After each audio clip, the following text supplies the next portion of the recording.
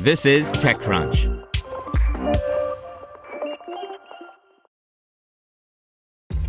This episode is brought to you by ShipStation. You know, some things take a lot of work, like sending little robots to far-off distant planets. And just as that's challenging, so too is running a successful e-commerce business, especially when there's so much to do. So I want to introduce you all to ShipStation. Now, I love using ShipStation because of its easy-to-use dashboard, which makes managing orders and printing labels a breeze and super smooth. Oh, and the customer service is just out of this world.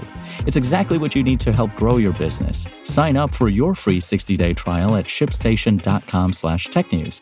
That's shipstation.com/technews. This is TechCrunch. MainStreet's valuation could fall 60% to $200 million amid investor recapitalization pursuit, by Marianne Azevedo and Natasha Mascarenas. Weeks after laying off about 30% of its staff, Main Street is said to be raising another round of funding at a $200 million valuation, sources tell TechCrunch. The news is significant in that Main Street, which helps other startups uncover tax credits, reportedly raised $60 million in March of 2021 at a post-money valuation of $500 million.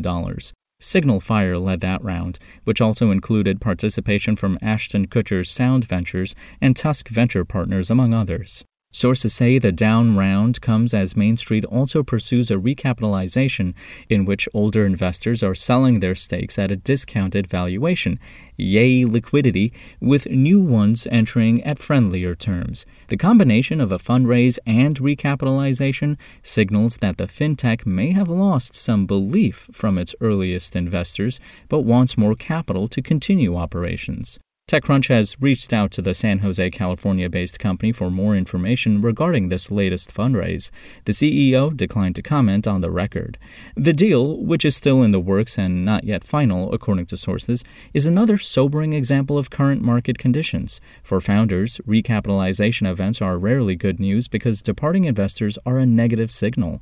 The looming round also suggests that Main Street was not able to land an extension round from its existing investors, so it had to settle for a smaller round.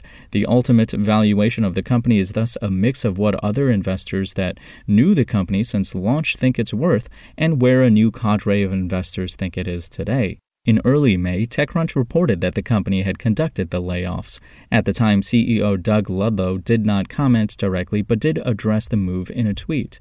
In that tweet, Ludlow said Main Street took the difficult step of reorganizing and restructuring the company.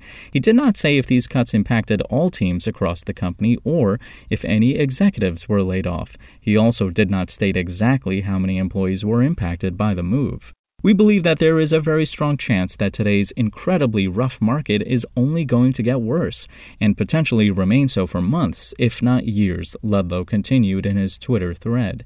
Thus, Main Street's new said value could be a sign of investors wanting cash and yet another data point of tech startups experiencing valuation haircuts. Earlier this month, TC's Alex Wilhelm examined new data that showed a spectrum of declines in the average valuation for startups. That article is linked in the text version of this article with a TechCrunch Plus subscription required.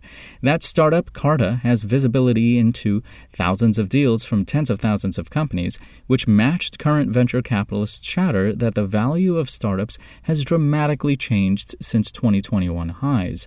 For the unacquainted, Carta is a unicorn whose software helps companies manage their cap table. Main Street is backed by Shrug, Moxie Ventures, Weekend Fund, Gradient Ventures, and SV Angels. According to Crunchbase, the company has raised $64.7 million in known venture capital to date. Current and former Main Street employees can contact Natasha Mascarenas by email at natasha.m@techcrunch.com or on Signal, a secure encrypted messaging app at 925-609-4188.